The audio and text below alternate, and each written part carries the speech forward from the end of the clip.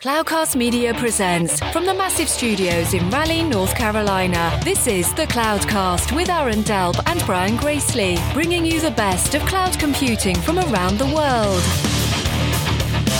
Good morning, good evening, wherever you are. Welcome back to the Cloudcast. We are coming to you live from the massive Cloudcast studios here in Raleigh, North Carolina. Middle of May. By the time you're listening to this, if you're listening on a Sunday, it is Mother's Day. So not only happy Mother's Day to all the mothers out there, all the soon-to-be mothers potentially, but also, for anybody who's listening who has a mother, has a wife who is a mother, has a sister who's a mother, anybody who's a mother in your life in one way, shape, or form, 1 degree, 2 degrees separated, wish them a happy day. Wish them a happy motherhood. Let them know how much you respect them. Let you know how much you care about them, how much you love them.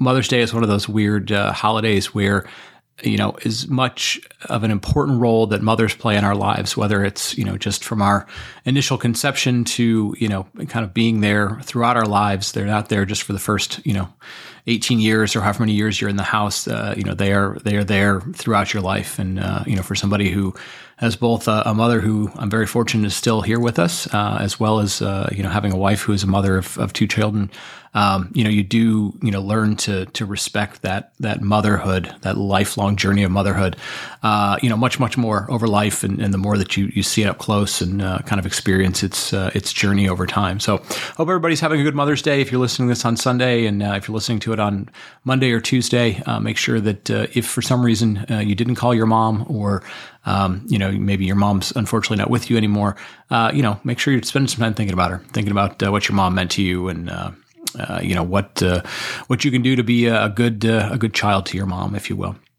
I thought about, there was a couple of things, Sunday Perspective show. I got to thinking about a couple of things, in terms of, how to kind of weave the Mother's Day theme, just because it coincidentally fell on this Sunday, kind of into the conversation. And so what I kind of want to do before we go to the break is I want to kind of throw out a couple questions to folks, and I'll give my own answers, but would love to hear your answers as well, or just something to think about and ponder.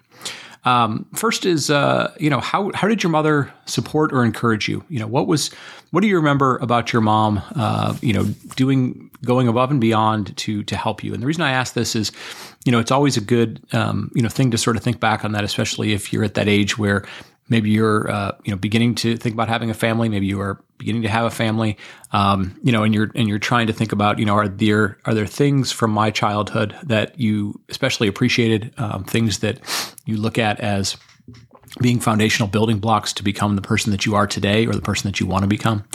I know in my case, my mom was very, very hands-on, in terms of, being involved with the things that I was doing. In some cases they were things that, she could help with a lot. I remember her being, great at, editing papers for me, or at least, kind of going through and making suggestions. I remember her sitting down and reading me words before we did a spelling bee at the school spelling bee level, because she had much more of a background in writing and editing and those types of things.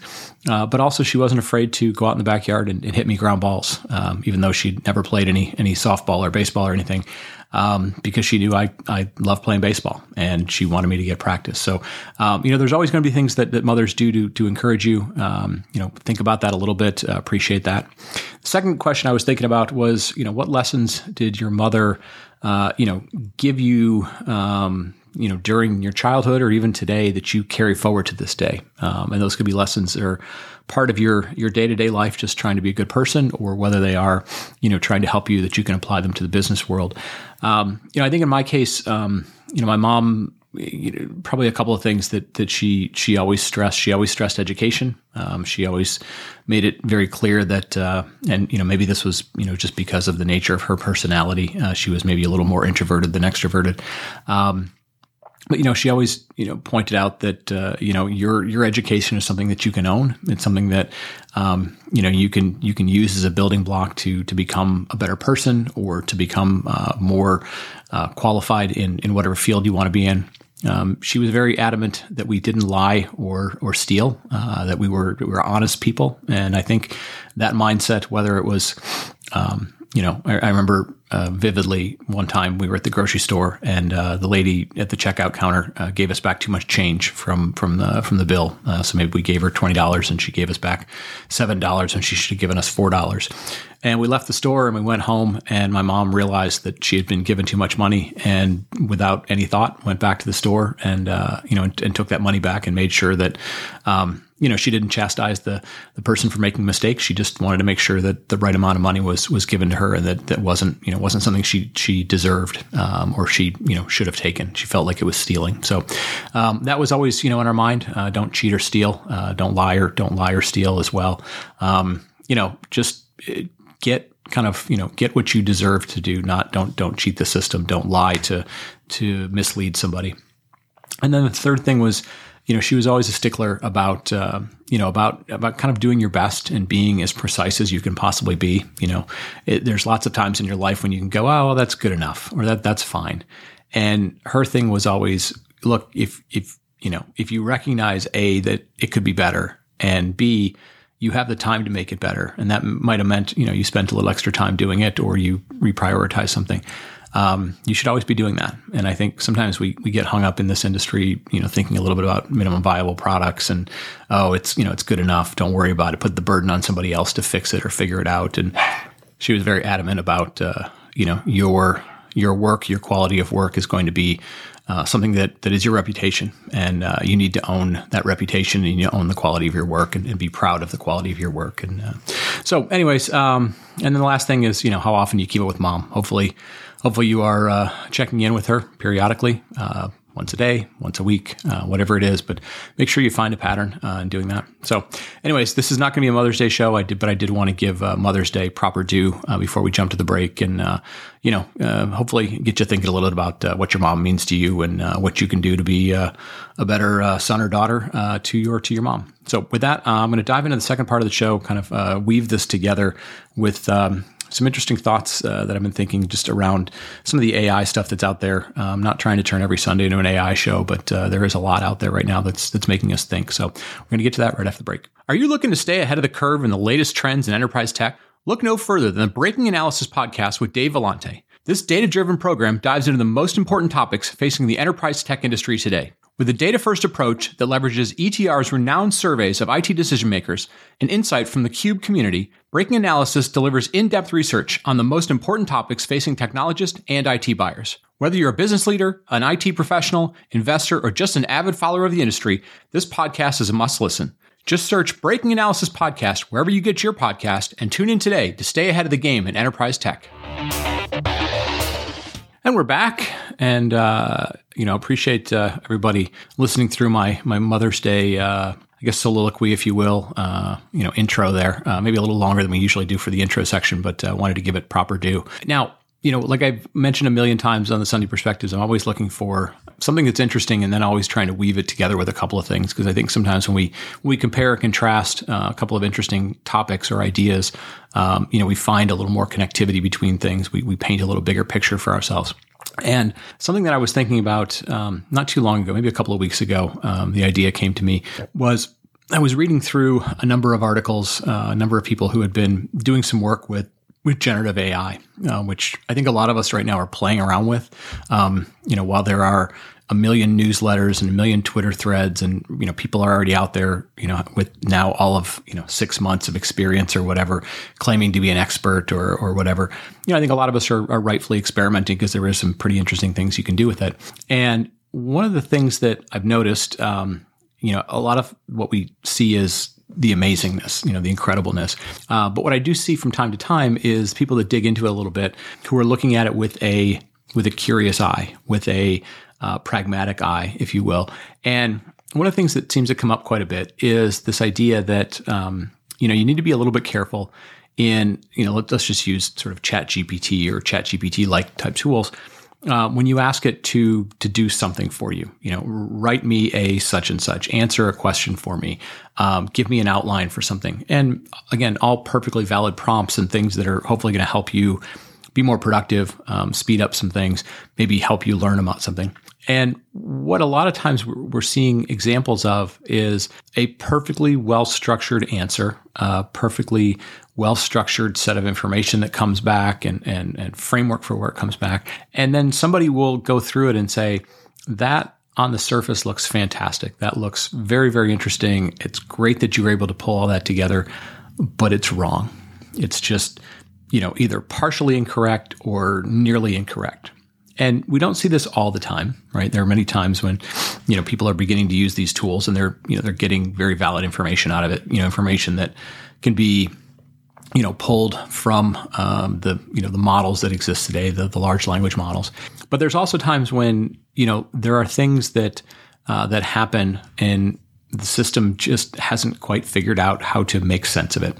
And what dawned on me as I was thinking about that was there was this, the thing that sort of keeps coming up over and over again for the people that are experimenting and finding this and seeing these examples is they sort of come back and they go, if I read this and I didn't have any experience on this, I could very well feel like this is an authoritative type of thing. This is a well-reasoned type of response and just take it and copy it. Right. And this isn't a statement on plagiarism or anything along those lines. But what these folks sort of come back and say is we're going to run into a situation in which we're going to find people or entities or tools that are going to take the answers that they get and not have the ability or the experience. The experience is probably the most important thing, or the expertise to know whether or not it's valid or not. And I highlight this as sort of unique. Now, we've always had this problem with the internet because while the internet, collects all sorts of information, you're using a Google search, whatever it might be, oftentimes you felt like the answer was right because you were not necessarily getting an answer back. You were getting a link to something. You were getting a pointer to some data. It feels like now the system is trying to connect the dots on things. And again, we're sort of inherently kind of trusting it because we've been conditioned over time to trust the internet, at least to a certain extent. And some people still have a very, weary eye or cautious eye about how much they trust. But my point about all this is it's going to be really interesting to figure out how people go about applying a level of experience or expertise to the day-to-day things that they do to interact with these systems. And the reason I brought all this stuff up was it got me thinking, are we going to see sort of an interesting new partnership? Because what tends to happen with new technologies is we tend to have this normal sort of oftentimes age-based kind of diversion or, diversification or split, right? So, older people tend to use the older technologies. They've been able to, make use of it. They've been successful with it. And then the new technologies come along and they're oftentimes very different than older technologies. And again, whether or not the new stuff turns out to be better or worse or whatever, again, is on a case-by-case basis. But what often happens is there's a perception that goes on in the industry or just a normal thing that happens where it's like, okay, that technology is for the olds, this technology is for the news, and, the two sort of never connect in the middle because there's this, kind of like, well, if the new was so much better, it would have done it a long time ago or whatever it is, right? Or the old so much better, well, you people you're not willing to change, you're not open to change and so forth. And what dawned on me was, I think we're going to see, and I'm not exactly sure how it'll shake out. I'll be curious to look for examples. I think we're going to see sort of a new pairing or new partnership happen between older generations and newer generations in which, and this is where I sort of come back to the Mother's Day sort of parenting thing. If you're a parent today and you have kids, especially if you have, kids that are beyond about 6th grade, 10 years old or whatever, there's a weird thing that happens in which, the younger kids, all the way up to teenage kids and into, 20-something kids, at some point reach a point where they think, I know everything. I've got it all figured out. I know the world. I can figure everything out in the world. And you're constantly kind of doing this thing as an adult who has lived experiences, and some may be great experiences and some may be, scars and scab knees and terrible experiences, but they're learned experiences in which you are trying to find the right balance between going, you shouldn't do that thing. And the reason you shouldn't do that thing is because this bad thing will happen, or this negative outcome will happen, or the thing that you expect to happen isn't what's going to happen, because that's not how life really works, or something along those lines. And, there's a natural tension between, I don't want to listen to you, whether it's because of authority or I already know what I know and I don't need your feedback. And I think what's going to be very interesting from a business perspective is like, that's fine for day-to-day things, right? Oh, should I mix beer and wine? Should I drive too fast? Should I, whatever? Should I wear these clothes or something like that? But in the business world, and the personal world, you can do those things because it's your own sort of reputation and you make mistakes and nobody really, really cares. But in the business world, it's a little different, right? You're dealing with the reputation of who you work for, and you're dealing with the reputation of your organization. And so people depend on you, and you're making decisions that have financial ramifications, some cases small and some cases large. And so I'm wondering, if given this core technology that's out there, we know that today it makes these mistakes, and I forget the exact name for the mistakes that they make. I think they're called like delusions or something like that. I'll have to look it up. I'll put it in the show notes. And we know that it sort of suffers from, in some cases, a sort of lack of experience or lack of expertise or fact checking or whatever the right term is. If we will start to see some pairing together of, experienced people with inexperienced people for some periods of time, right? The same way that we do sort of new hire onboarding, which has sort of gone away because businesses, now are sort of like, well, I expect you to come on board and be smart. I expect you to know stuff, and I don't necessarily want to train you. But I do wonder if this new generation of technology will sort of reinvigorate this idea of, how do I onboard employees? Do I do that just simply through some sort of training model, or do I do it through pairing them with people that have deeper expertise? And again, I don't know what the exact model for that would be, because oftentimes the people with deep expertise, you don't necessarily want to pair them and sort of waste their time, if you will, with people with little expertise. But maybe there are going to be scenarios in which, we do have some sort of pairing of experience with inexperience. Because again, the systems themselves we know are flawed or have flaws in which that lack of experience could be very detrimental, and could be the ingredient to something bigger that becomes something bigger. And if the core of information is incorrect, potentially becomes sort of problematic. So anyways, that was sort of the thought that I had. I'll be curious if people have feedback on this. It is something that I think as an industry, as we start to see more and more interesting examples of how these technologies are used, especially the conversational AIs, generative AIs, those types of things, as they become used and become more mainstream, and again, this is going to happen. You should plan for it.